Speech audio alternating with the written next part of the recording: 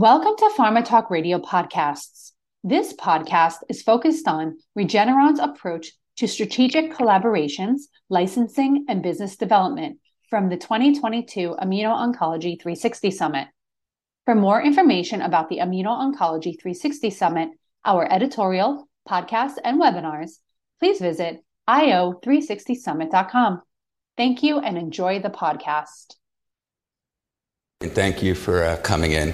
I'd also add that I spend about 80% of my time at Portage Biotech, which is a very cool, innovative IO company, and certainly just want to call that out. It's great to be here, and great to have Newhat here. And I think given the nature of the capital markets these days, I think there's a further and further emphasis on BD and strategic collaborations. And I think just to ground out, everybody I think views Regeneron these days as arguably the envy of the industry in terms of how you guys have evolved and developed. But it's important to call out and give you context of the journey that they're on, because I think the journey really provides relevancy to the perspective of Regeneron. And I think there's probably a little bit of an element there that relates to everybody, depending on where you are in the spectrum of life science companies.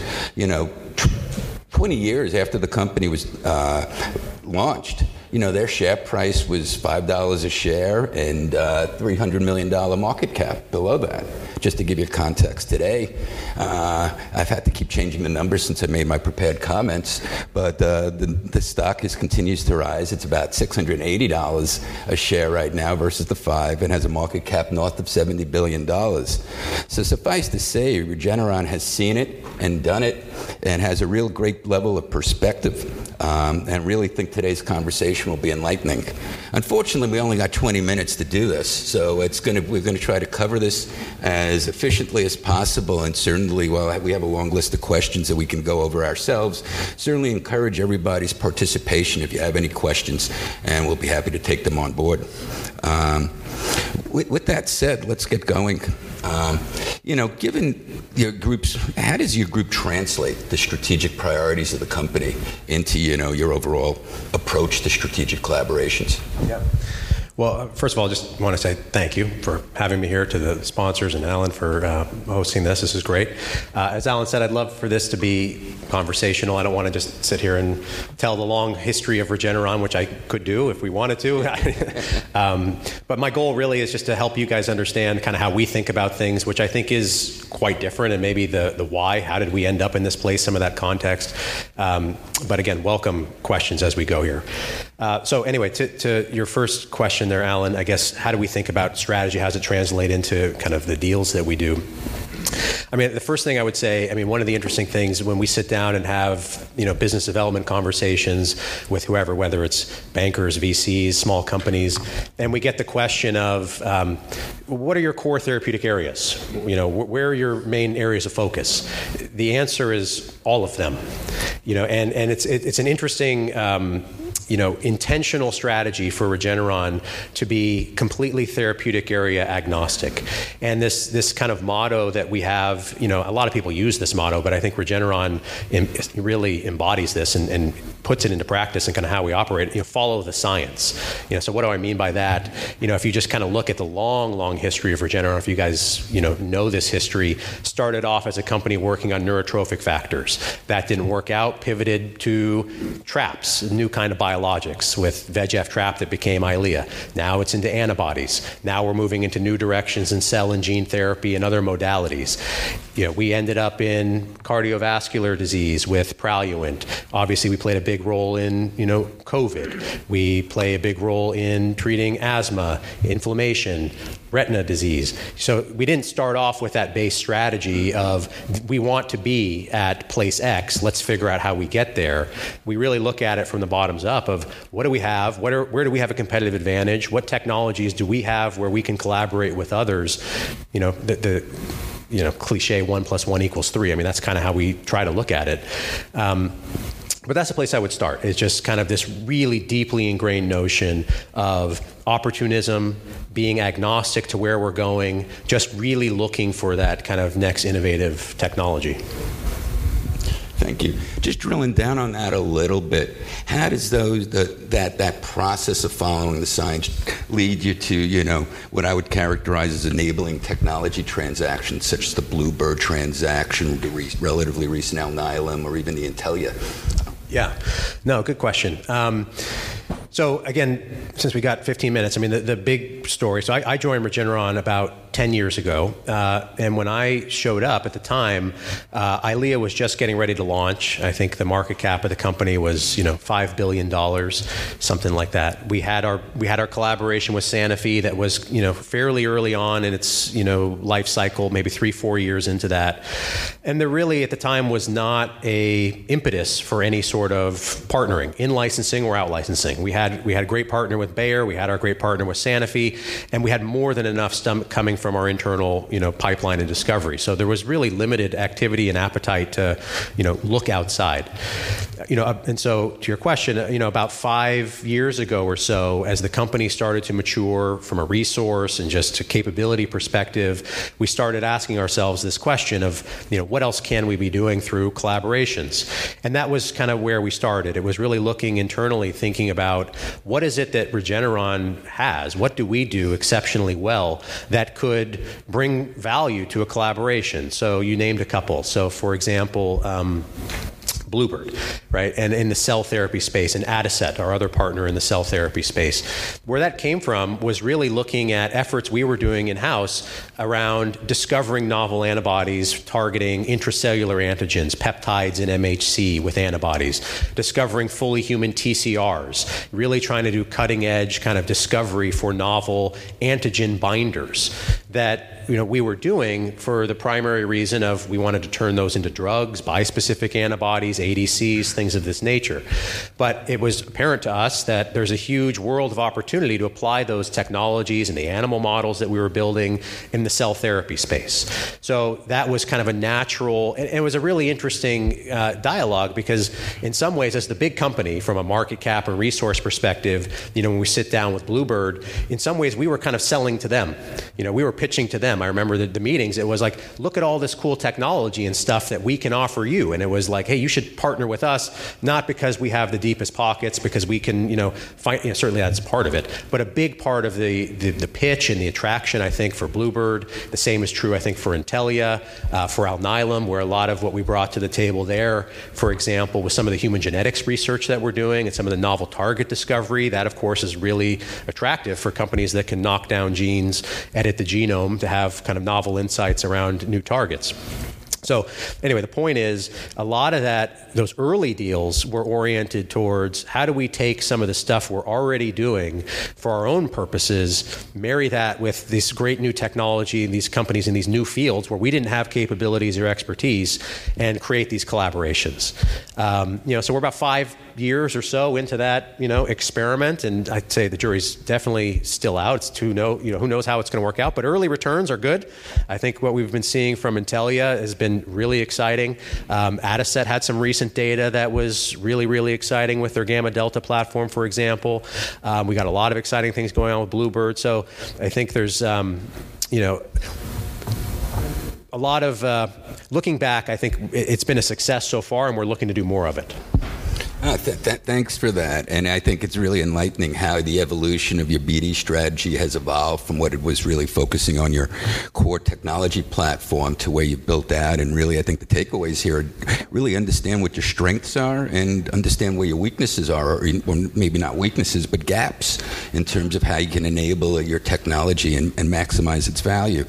And I think in the environment that we're in right now, I think that's really important to kind of be in touch with your masculine side and feminine side, knowing what you can do well and what you need help with. And I think the shortest distance between 2 points is a shortcut. With that said, how are you guys thinking about, notwithstanding your agnostic therapeutic approach, to growing your IO franchise and building that one out? Yeah. So having said everything I just said about how we've historically thought about collaborations and the ones we've put in place, I mean, the company continues to evolve, of course, as we're growing, as we've gotten more products approved, as the pipeline is maturing, as the financial resources grow.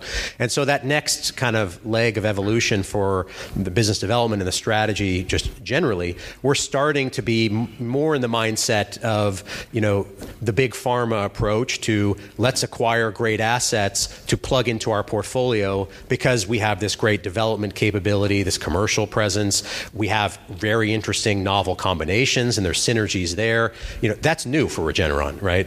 And so my life before Regeneron, I came from Genentech. I was doing business development there, and that was the game plan. How do we build? We had a playbook. We want these targets, these molecules. We want this phase 2 and this indication. Build, fill the gap, build the portfolio.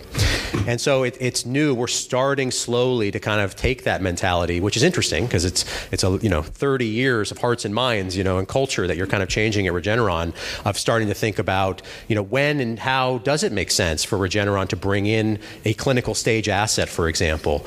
And in IO specifically, I would say that's one area where it's kind of the most obvious place for us to consider doing that. And the logic there for us, at least, and we'll see how smart we are in hindsight, but the logic is we have this enormous portfolio of antibodies, bispecifics. If you look at it in totality, it probably rivals or eclipses, in its breadth, probably any company in the industry, really, if you think about just the number of targets and modalities that we're working on.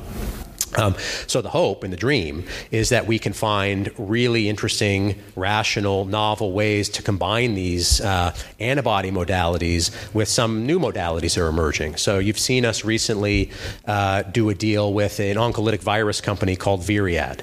We did a deal with a cancer vaccine company called Vaxibody, now Nykode. And again, the theory there, it harkens back a little bit to what I was saying about leveraging some of our just core scientific capabilities, target discovery, animal models, deep immunology. We can help develop some of these modalities by themselves.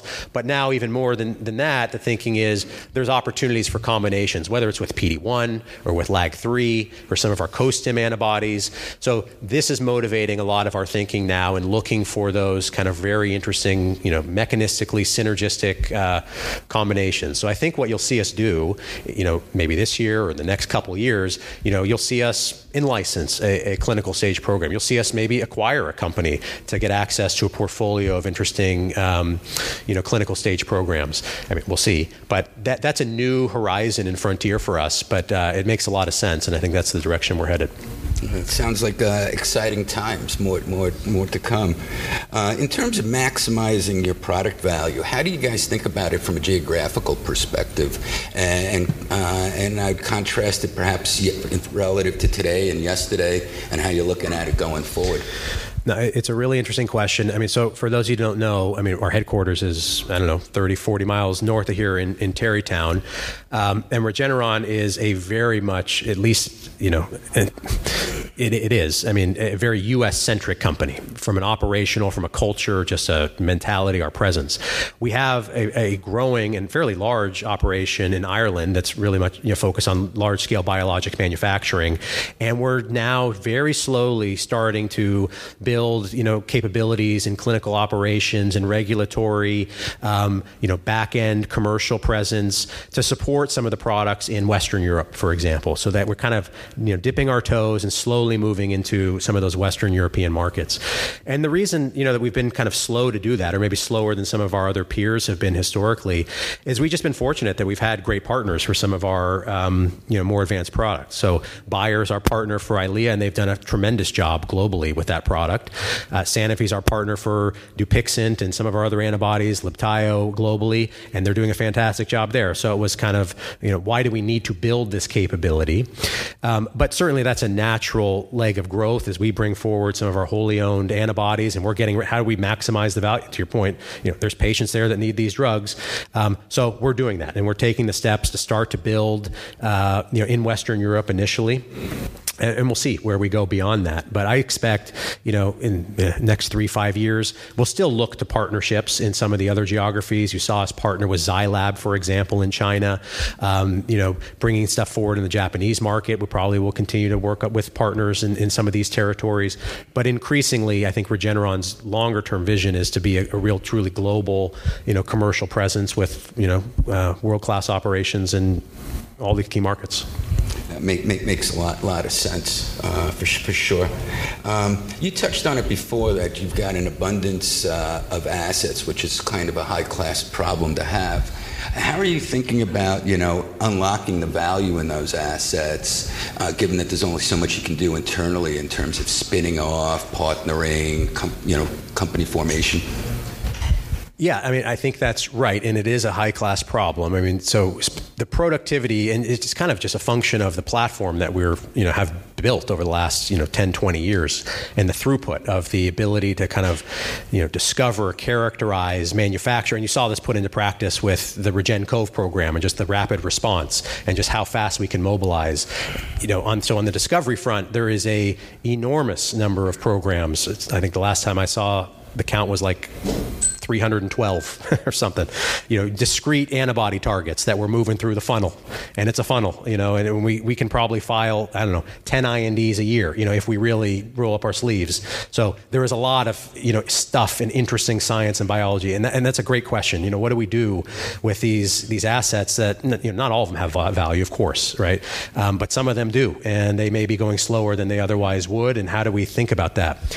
And so we've had a lot of discussions with venture-backed companies, with financial groups. We're trying to be creative because our mission, and you talk to the scientists who are developing these assets, like, how do we get these to patients? That really is the driving motivation for this. We're not going to make a lot of money probably selling off some preclinical asset, a couple $1 million, a small little royalty. That if we don't do that, Regeneron's business will be just fine, But it's just kind of like it's the right thing to do because we've got these interesting programs. So it is something that myself and our team in business development are trying to find creative ways to find home for some of these things. So it's a good problem to have. Very, very high class problem. Yeah. And look forward to following how you address it. How does the current capital market backdrop and outlook influence your group's activities these days? Does it change anything? I would say not yet. I think there's this, it's easy to look at what's going on, and you hear this all the time. I hear this all the time even from our board or others, look at the markets, time to go shopping. Everything's on sale. It's like, well, let's cool it. It's like, yes, that's true for now, but I don't know that investors and the boards are really kind of throwing up their hands and capitulating and saying, that's it, let's just sell at current prices. If this is sustained for another, I don't know how long, 6 months, 9 months, 12 months, okay, then you're in a different, I think, environment where you can really start, being opportunistic and seeing things trade at these discounted valuations. My, early sense from dealing with folks in this, people that have depressed valuations is, look, I ain't selling for cheap now. Things could turn around. I've got good data coming. Like, why sell now? I don't need to. So for the moment, I'm not seeing the valuations translate to flurry of activity.